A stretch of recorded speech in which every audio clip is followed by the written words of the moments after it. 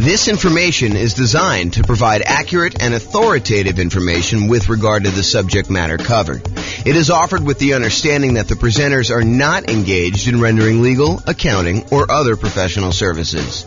If legal advice or other expert advice is required, the services of a competent professional should be sought. Welcome to the Memphis Real Estate Investing and Real Estate Financial Planning Podcast. Learn all about investing in real estate in Memphis, Tennessee, with a combination of real estate financial planning and modeling with numbers specific to Memphis, plus syndicated, more generalized recordings of live and pre-recorded real estate investing classes, not all of them specific to Memphis. Be sure to stay tuned after the podcast for a message from our sponsors. Well, good morning and welcome, everyone. I am your host, James Orr, and this is another class on deal analysis. Today, we're going to talk about a couple interesting little differences you might see when analyzing certain types of deals. And I'm going to use the example of new construction because I think you're likely to see some of these things on new construction. And one of the things is almost exclusively to new construction, but we'll kind of go through that as we come up with it. So I'm going to jump right into using the world's greatest real estate deal analysis spreadsheet. And you can go download a copy of this at realestateFinancialPlanner.com/spreadsheet. And there are some updates I've been making. So you'll have to download the newest version soon after I release this. I'll probably release it in a couple days, although I do have some family coming into town, so might be taking about a week off between now and the next recording. So it might be a little bit before you get the newest version, but I'll post the video and then I'll do the latest updates so you can kind of see some of the changes. Okay, so let's jump right into it. So I'm going to assume that you're buying a $400,000 new construction property and that you're buying it for $400,000. Now, the seller concessions, the seller, the builder in this case, is unwilling to give you any seller concessions, except they're going to give you a kind of like special loan program like that they can get through their lender that they're going to pay for. And so it is sort of like you're getting some seller concessions. They're going to do this 3-2-1 rate buy down plan where you're going to get a lower interest rate for the first year, a much lower interest rate for the first year, a slightly lower one for the second year, slightly one for the third year. And then by the fourth year, you're going to pay the regular normal interest rate for the next, whatever that is, 26 years remaining after that.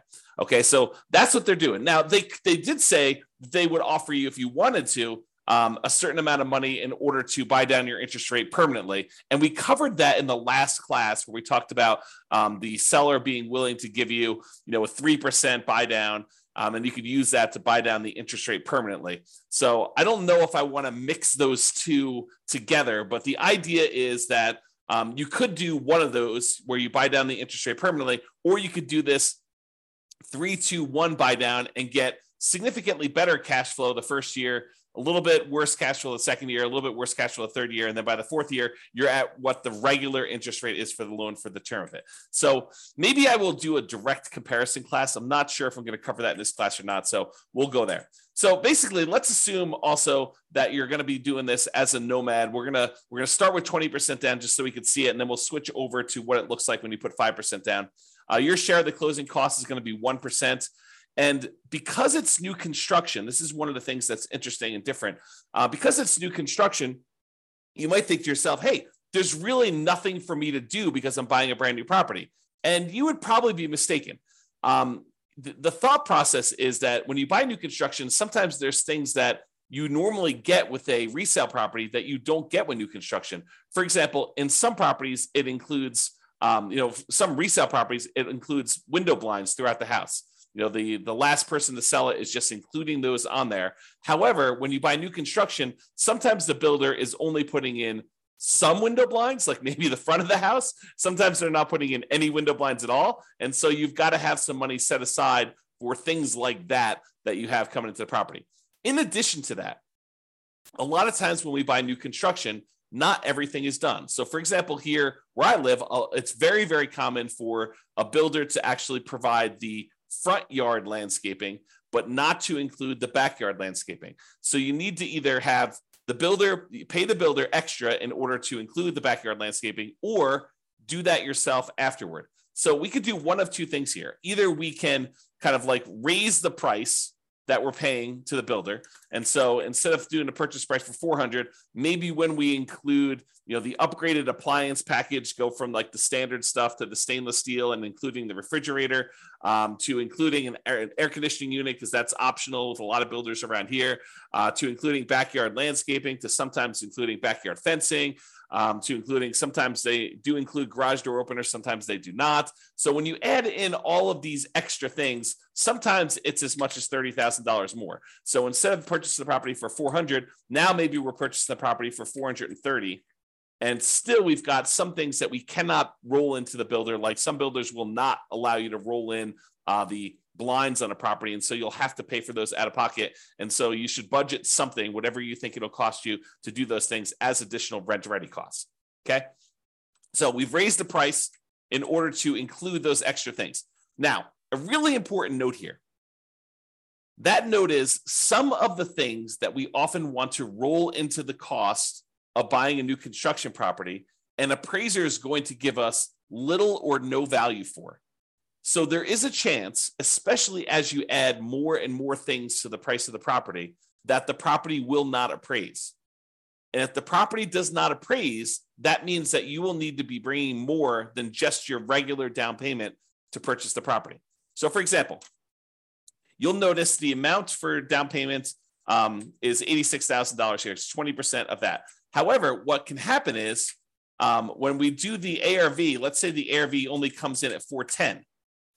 That means that we need to then bring more to the table. I'm sorry, we're purchasing it for 430 and we're doing 410. So yeah, so the 20% should be based on the purchase price, not the ARV. So yeah, so basically we're going to do that, and then we'll need to bring additional money to the table in order to cover that additional shortage. So just be aware. Like for example, I bought a property, a new construction property, where I had the builder finish the basement. It was actually much cheaper for me to have the builder finish the basement, and better because I could finance it at 3.5% or something like that in order to have the builder do that. However, when we went to have the property appraised, the appraiser did not see the extra value in what the appraised amount was on the property. And so that they were unwilling to give us the additional cost of finishing the basement in the appraised value. And we ended up needing to come to the table with additional money in order to cover the difference between what the property appraised for and what the cost of the property was, in addition to our down payment. Okay. So just be aware that that is the case. I'm going to make a note here to update something in the spreadsheet, so it'll be fixed by the time you get it. Okay, cool. So rent ready cost, you can see that there. And then we calculate the cumulative negative cash flow in this particular case. I'm going to adjust the monthly rent up to about what it would be. We're going to call this one $2,800 a month. So we have a little bit of negative cash flow with the property here because that's just what the numbers are. So it's $162 a month negative cash flow based on what we're seeing here. Oh, and because we're putting 20% down, the rate's really closer to 7%. So it's really $191 a month of negative cash flow here based on what we're seeing now before we do any adjustments. Okay.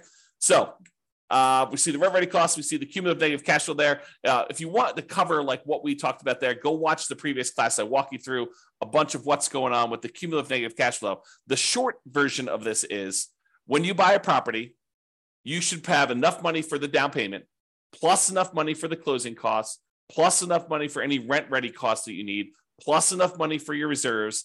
And in addition to all of that, if you have negative cash flow on a property, it is prudent, it is more conservative for you to say, look, my negative cash flow for the life of this property, with rents going up a little bit each year, my expenses going up a little bit each year, my payment on my property is probably going to be fixed. I'm likely to have negative cash flow for a number of years before rents creep up enough where I no longer have negative cash flow. The world's greatest real estate deal analysis spreadsheet actually will do that calculation for you. If you go into the overrides, you can see where it does that. It is right here with the cumulative negative cash flow. So it calculates how much negative cash flow you have each year, and then it adds up what the total amount of cumulative negative cash flow you have on the property for that time period. And then it shows you here on this homepage, as you will also need this in order to make your investment in the property. So when you think about how much you need to do the deal, it's not just down payment. It's not just down payment and closing costs. It's not just down payment, closing costs, and rent ready costs, the things that you need to get the property ready to rent. It's not just all those things plus reserves.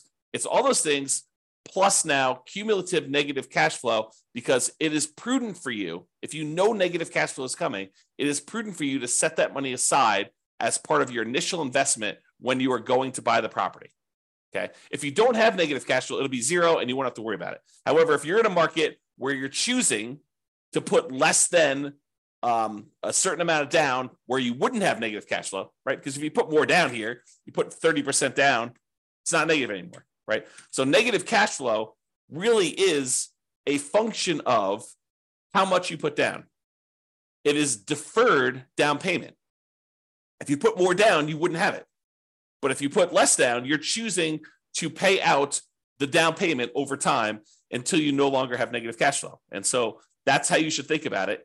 If you're in a market where if you put a certain amount down, you're likely to have negative cash flow, and you're choosing to put that amount down, you're choosing to have negative cash flow. Now, of course, this is in addition to, obviously, try to select a deal where you don't have negative cash flow. Optimize for picking the right deal. But if you're in a market and you're trying to do a strategy where this is the strategy because you put this amount down, and this is the best property you can find in your marketplace in our current market conditions, you have a choice. You can either not make the investment, continue to save money until you have more to put down, or you could choose to put this amount down and have the negative cash flow. And then you got to evaluate whether that makes sense for you by looking at the overall deal and making that analysis. All right. So this shows you that numbers we did there, put it back to 20%. That's good. So the mortgage interest rate, if you're doing a non-owner occupant, we're calling it 7% right now. And you can see what that looks like. If we go to a owner occupant loan, we're going to lower that the tiniest bit, and we're going to add PMI in here. So we do have PMI added in right now. So this is really zero when we're doing the initial analysis, because we don't have PMI because we put 20% down right now. And so negative cash flow is negative $191 a month. Monthly rent on the property is $2,800 a month. The vacancy rate, we're saying the vacancy rate for a brand new construction property is going to be about 3%. That's because we're starting usually 60 to 90 days ahead of time when we are trying to fill the vacancy. Property taxes are based on whatever the property taxes are in your marketplace. In this case, we're using 0.56% to estimate that. Property insurance on a $430,000 property, probably in the $1,450-ish range. Go check with your insurance agent to get that number. The HOA dues, we're going to say this is $350 a year for HOA. We're assuming the tenant is paying the utilities on the property. So they're paying the electricity and water and everything. So our share as the landlord's utilities are zero. If you're buying like a duplex or a triplex or a fourplex, and you had a common area where you were paying some of the utilities, you'd put that in here. Or if you were paying the utilities on a property and then billing back, you might increase the income on the property and then put in some utilities here. But in this case, the tenant is going to put them in their name, and we're not going to be responsible for any of them. Some people would prefer, they're going to say, look, when the property is vacant, I'm paying the utilities. So I'm going to put a small number in here. I'm going to put, whatever it is, $20 a month or, $240 a year in order to account for that really small amount of time that I've got the property and I'm responsible for utilities. I don't usually do that. I usually include that as part of the vacancy percentage, but it's up to you as to whether you prefer to do it that way or not. And then if you have any other expenses on the property, if you had snow removal or if you're offering lawn service or stuff like that, you'd put those here in other expenses. Now, maintenance. Let's talk about maintenance, because this is one of the interesting things that's different when we're talking about analyzing a brand new construction property. So if you remember from before, I have a separate spreadsheet here. Let's see here. Can I do this? Let me do something here. I'm going to stop sharing my screen for a second and pull up another spreadsheet. Okay. And share my screen again.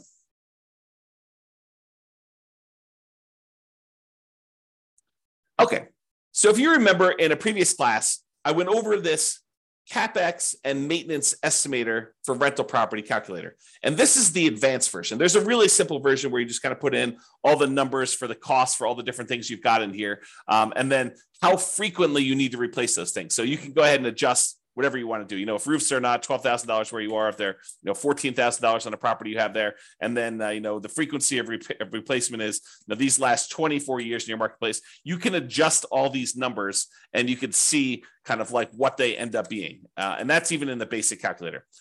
One of the differences in the advanced one is the advanced maintenance and CapEx estimator for rental property allows us to put in the age of these things when they start. And the reason why we want to do this is, imagine for a minute, you're buying a property and you're buying a property that's about 15 years old and it has the original roof.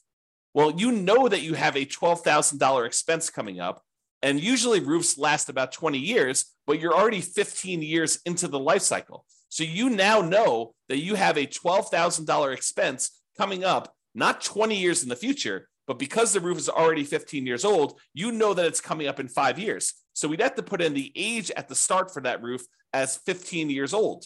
Now what we need to do is we need to save up in our maintenance budget $12,000 over 5 years because we know that we have a roof coming, right? And so the new spreadsheet, it's not new, it's like a year old at this point. I think I did it in, early of 2022 is that when I built this brand new spreadsheet. But basically, it allows you to go in here and say, here's all the different things I have for maintenance. You can add in a bunch of extra ones if you have additional things on your own property. And then you put in what the cost is in today's dollars. And then I automatically adjust for inflation for you. So we know that, if you're planning for a roof and you're saying it's $12,000 today, well, I can tell you for certain that in 20 years from now, a $12,000 roof today is not $12,000. So if you think you're just saving for $12,000 20 years into the future, you would be incorrect about that. You need to say that $12,000 increasing at whatever the inflation rate is, 3, 4, 5, 6%, 7%, whatever you think inflation is going to be, you need to be saving that amount of money. And that's coming in 20 years. So you put in all these different ones in today's dollars. You put in how long that they last for, what their average lifespan is in frequency in years, like how often you have to replace them. And then you put in how old each one is, and it will redo all the calculations for you. So why do I tell you this? I'm telling you this because with a new construction property, all of the age at the start is 0. So something magical happens where normally we would have things coming due within a year or 2 or 3 or 4 or 5, and things could happen all over the place. When you buy a new construction property, you have this magical period where you're very unlikely to have any major CapEx or significant maintenance type expenses on a property in the first, let's call it 5 years or so, whatever the time period is for kind of doing these frequency of replacements. So you have this sort of soft period where you really don't have anything coming up there. So if you wanted to be more aggressive in your deal analysis, you could choose to lower the amounts you are setting aside for maintenance in the first 5 years, have it steadily increase over the first 5 years, and then be at full capacity after the 5-year point, knowing that you're going to have regular maintenance probably happening closer to then.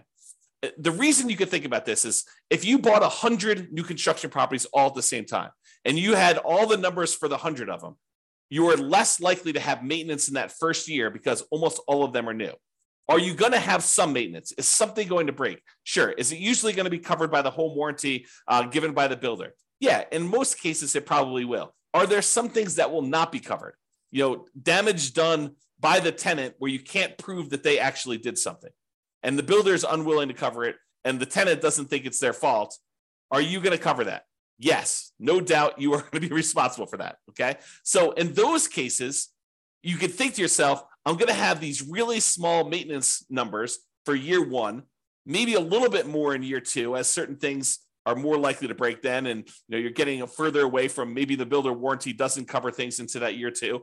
And then you kind of see this build up over time. So if you think about it, if you had 100 properties, the chance of you having maintenance in all 100 of them is very close to 0 in year 1. It's probably a little bit higher in year 2, a little bit higher in year 3. And by the time you're getting to year 5 or so, it's probably at its full on capacity where you probably have a regular ongoing maintenance, just like you would with any resale property. Why do I go through this whole story to tell you this? The reason why is, let's stop sharing my screen for a second, switch back to the other spreadsheet. Let's see here, other spreadsheet. The reason why I tell you all this, share screen again, is because some people will choose to take advantage of this in their deal analysis. They will choose to go to the override section. And I'm not suggesting you necessarily do this, although it is reality. I think when we did another class before on CapEx, we had another investor run through their whole entire portfolio, which consisted of a bunch of new construction properties. And we showed that this is a real phenomenon, that this lower capital expense number for new construction properties is a real thing. So you could go down here let's see here. Where's maintenance? Maintenance percent. So instead of having 10% every year for the first 5 years, we basically could go in and say, look, in the first year, maintenance is going to be 2%. In the second year, it's going to be 4%. In the third year, it's going to be 6%. In the fourth year, it's going to be 8%. And then from then on out, it's going to be 10%. And so we could go ahead and manually override maintenance in the early on years going all the way through. So now when we go and look at deal analysis, the cash flow has actually improved significantly, especially in year one, because we have this lower maintenance number. And so that's what's going on. Even though we have 10% here, we overrode the number here in the overrides and do this. This is another reason, a gentle reminder as to why you should always, always, always start with the fresh copy of the spreadsheet and try not to use one that you used to analyze deals previously. Make your own template, save a copy, and then before you go and start analyzing a deal, make a copy of the original so that you don't go and accidentally start analyzing deals where you had left this in here and you didn't realize that you left it in here. And now the deal looks amazing on any deal you analyze because you have this maintenance percentage sitting there. Okay? So that's what we could do on this property. And I'll leave it there for now just so you can see what's going to happen here. But we can go change it back if you want to later. All right. Also assuming that you're self-managing the property, the land value is worth 15% of the original purchase price. It's a residential property, and the effective income tax rate for you for calculating cash flow from depreciation is 20. So when you look at this deal, buying it with 20% down for new construction, it doesn't look horrible with our current market conditions right now. Now, in your market, you may be thinking, I don't buy anything if it only has $22 a month cash flow, putting 20% down. James, you're talking crazy.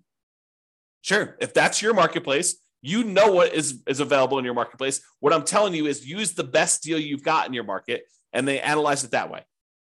In this case, in our marketplace, $22 putting 20% down is actually probably a pretty decent deal, especially for new construction property. Okay, so you can see what these numbers are, and then you can see what the overall returns are in dollars from appreciation, from cash flow, from debt pay down, from the cash flow from depreciation, the total amount. And then we could see if we had to have 6 months of reserves set aside, this is what the total amount would be, including the return on the reserves. And then this is the total dollar amount and return in dollars for all four of those things, plus the return in reserves if we set aside 12 months of reserves. And then this is the return on investment, your ROI for each one of these. We could show you the cash on cash return here, or the cash on cash return is actually all of these as well. It's the same number. And so you can see how it is overall. And you can see what the overall return would be if you sold the property after a certain number of years. You can look at the annualized return on investment, the compound return on investment, or the internal rate of return if you're type of an IRR type of calculation for them. Okay. I'm not going to cover return on true net equity or the cost to access equity or all that other stuff. It's all on here. We're going to cover that in future classes, but you should be looking at those, in my opinion. All right. Now, I'm going to now go and talk about buying this property as a nomad, and I'm going to show you what happens if you use the builder's 3-2-1 buy down type of dealio and how to do that. Okay, so there's a loan program right now where the builders are allowing you to, sellers are. I mean, sellers can pay for this as well, but the seller or the builder is paying for a fee in order to give you preferential financing with their lender. And they have, and you could probably get this from other lenders if you're willing to pay for it as well. But I'm using it in the context of the story that the builder is providing this as a perk for you to buy the property. And so they're paying a fee in order for you to get a exceptionally low interest rate in year one, a little bit worse in year two, a little bit worse in year three, and then finally the full on regular interest rate in year four. So I'm going to switch this over now, and we're going to go to a nomad property. So we're putting 5% down in this case, still have the same rent ready costs. We're still paying all that extra stuff in order to have the builder roll the things into the loan there. We now have much more significant negative cash flow, though that's going to change a little bit here in a second. We're now going to go to 6.875%, which is the rate you can get if you just got the loan straight up yourself. Private mortgage insurance, we'll call that 0.4 or so. PMI drops off at 80% loan to value. And so now you have significant negative cash flow on this property, even with that maintenance in effect, where we have that lower maintenance because we did the 2, 4, 6, 8, 10 maintenance plan over the first 5 years. Even with all that in place, we have this pretty significant negative cash flow on the property. Now, if we came in here, and I think in the last class, we increased the closing cost to 4%. We brought down the rate to 5.625. And now cash flow is a little bit more reasonable at negative 177 a month. When you add that to the cash flow from depreciation, the tax benefits you get by owning the property, actually the true cash flow, including the cash flow and the tax benefits, is $45 a month positive. So when you do that, if we were going to go buy down this rate, you could do that. The negative cash flow is significantly lower when we do that. And so it doesn't look as bad. So try to remember this as like, 177, negative 177 is what the cash flow is, because we're going to do a different version of this. So instead of doing that, where we bought down the rate using 3 points in order to get the rate now what we're going to say is this. We're going to have the builder provide as a perk this special buy down loan. And the special buy down loan is going to be 3.875, but only in the first year. Only in the first year. After this, we need to go change the interest rate. Let's see here. Mortgage interest rate. So it's 3.875 in the first year. It's 4.875 in the second year. It is 5.875 in the third year. And in the fourth year, it goes up to the full 6.875, and it stays that way for the remainder. Okay. So now we could see that this was a 3-2-1 buy down. So 3 points, 2 points, 1 point, and then basically it goes to the full rate. And you can see what that is. And we did that by going into the overrides tab and overriding the loan. Now, when we go back here, it changes everything. But realize it's a little bit deceptive, because even though now it's showing that we have this $254 in positive cash flow, realize that is only a year one thing. And by year two, our cash flow is not $254 a month positive. It's actually cash flow in year two, it's $26 positive, because the interest rate went up in year two. And so now our cash flow went from being pretty significantly positive, $254 a month. Now it's only $26 a month positive in year two, because the interest rates went up in year two. And by year three, the monthly cash flow is negative $216. In year four, it's negative $472. And then it gets a little bit better until we get to be positive here around year 10. Okay. Because it went back up to the normal interest rate. So the cumulative negative cash flow that we have is about this $19,136. Okay, so you can see that the cumulative negative cash flow is $19,136. Whereas if we had done the alternative plan, if we had paid down the rate here and we had just gotten 5.625, it would have been $21,256. Okay, so it's a little bit less by doing it the 3-2-1 method. And in that first year, you have less negative cash flow. There's a chance, you can't rely on this, but there's a chance that interest rates will come down in the next year or 2 or 3, and you'll be able to pay some money. You'll have to pay for the refinance, but you'll be able to pay some money and actually get out of that loan. Now, should you rely on that? I don't think so, because while interest rates are higher than they were in the last couple of years, what we saw a few years ago was exceptional. It was not the norm. And to think that we are going to return to the exceptional is not a guaranteed thing. It's possible. It's possible we could see interest rates drop from where we are here. But who knows? 7% interest rates are about the middle of where we normally have been historically. If we look at if we add up all the times that interest rates were at about, below 7% and all the times that they were above 7%, look at on a time measurement, how frequently this happens. I think the 7% rate is about halfway.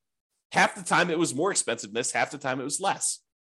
Okay. Not what's the extreme we've seen, which is probably close to 20%, 18, up in there. And the low we've seen, probably really twos-ish, mid to, I think I have 2.25 on one of my mortgages. So you have this wide range of stuff. I'm not showing you what the middle of the range is, take the high and take the low and divide by 2. I'm saying if you look at time and how long we've been at certain interest rates, we've been higher about half the time. We've been lower about half the time. So 7% is not an extreme high. And I'm just trying to give you some perspective as to whether it's likely you're likely to see interest rates go back down. Definitely possible. Definitely possible. But it's also possible interest rates will go up from here and you will not want to refi. And so voluntarily taking 6.875 for subsequent years, for year 4 and beyond, doing it this way may or may not be the best strategy for you depending on how long you plan to hold the property. And you can see this impact right here in this cash on cash. In the first year, cash on cash looks amazing. In the second year, it looks less than amazing, right? Because you're back down to the higher interest rate. And then it's negative, and then it's negative, but then it starts to recover as the cash flow tends to improve on the property. So this shows you just the first 5 years as a quick visual. All right. So I think I covered what I wanted to cover. I wanted to talk about the idea that in a lot of cases, you're going to be adding to the price because you're going to need to add things to the purchase price.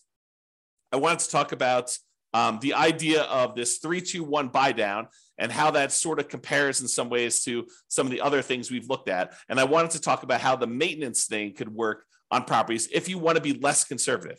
If you want to be more conservative, let's go back and just change those overrides back. And let's just see what it looks like. Let's see, where was my maintenance override? Here we go. So I'm just going to delete these. So now we're at 10% for the whole thing. Yeah, so now cash flow in year one is only $37. But you only put 5% down. And the cumulative negative cash flow is now at $22,000 overall, where I think before we were at 19, if I remember correctly. So it did change some stuff, but your overall return on investment, this is the version where you lie at the cocktail parties, right? This is one where we're not taking into account reserves. The return on investment quadrant, ignoring reserves, is 45%. If we take into account that you really should set aside 6 months of reserves in order to make this investment, it's really 34.91%. So is 34.91% a good deal? Return on your initial investment in the first year? I don't know. Seems pretty good to me. 30.90% still seems pretty good, right? That's if you put 12 months of reserves. Now realize these numbers do change because the interest rate's changing. So it's a little bit more complicated when you do these 3-2-1 buy downs because you can't just look at the first deal, right? You got to go look at like what's happening here. So if we start looking at return on equity, it's after the first year, it doesn't really matter what you put into the deal. Really, we're more concerned about what's the return we're earning on equity. You can see that those are decreasing over time pretty rapidly, okay? Which is expected. We normally see that when we look at the return on equity calculations like over here, okay? It's just a little bit more abrupt, and the cash flow goes much more negative because the interest rates are changing. They're different than what they were in the first year. It's not a smooth curve. All right, so that's all I got. Unless we have any questions, I'm going to end the webinar here. Hope you guys have enjoyed the deal analysis now where we've gone over how to analyze buying a new construction property. I am off for about the next week. I think I resume back up next Wednesday or Thursday. I can't remember which. So if I go dark on everybody, that's what's going on. Have a great day and weekend, everybody. This has been James Orr. Bye-bye for now. With home prices up, mortgage interest rates up, and rents up, but not quite enough to counteract the higher prices and interest rates, cash flow on rental properties in Memphis is harder than ever. Book a call with the Real Estate Financial Planner to apply our proprietary 88 strategies to improve cash flow on your rentals. See the show notes for a link to schedule your call and improve your cash flow today. If you're a real estate agent, lender, or professional in Memphis that wants to help our real estate investor listeners, consider reaching out to learn about collaboration opportunities with this podcast. We'd love to add more value to our listeners by having you assist our investors buy, sell, and finance their real estate investments. See the show notes to schedule a call to discuss collaboration opportunities.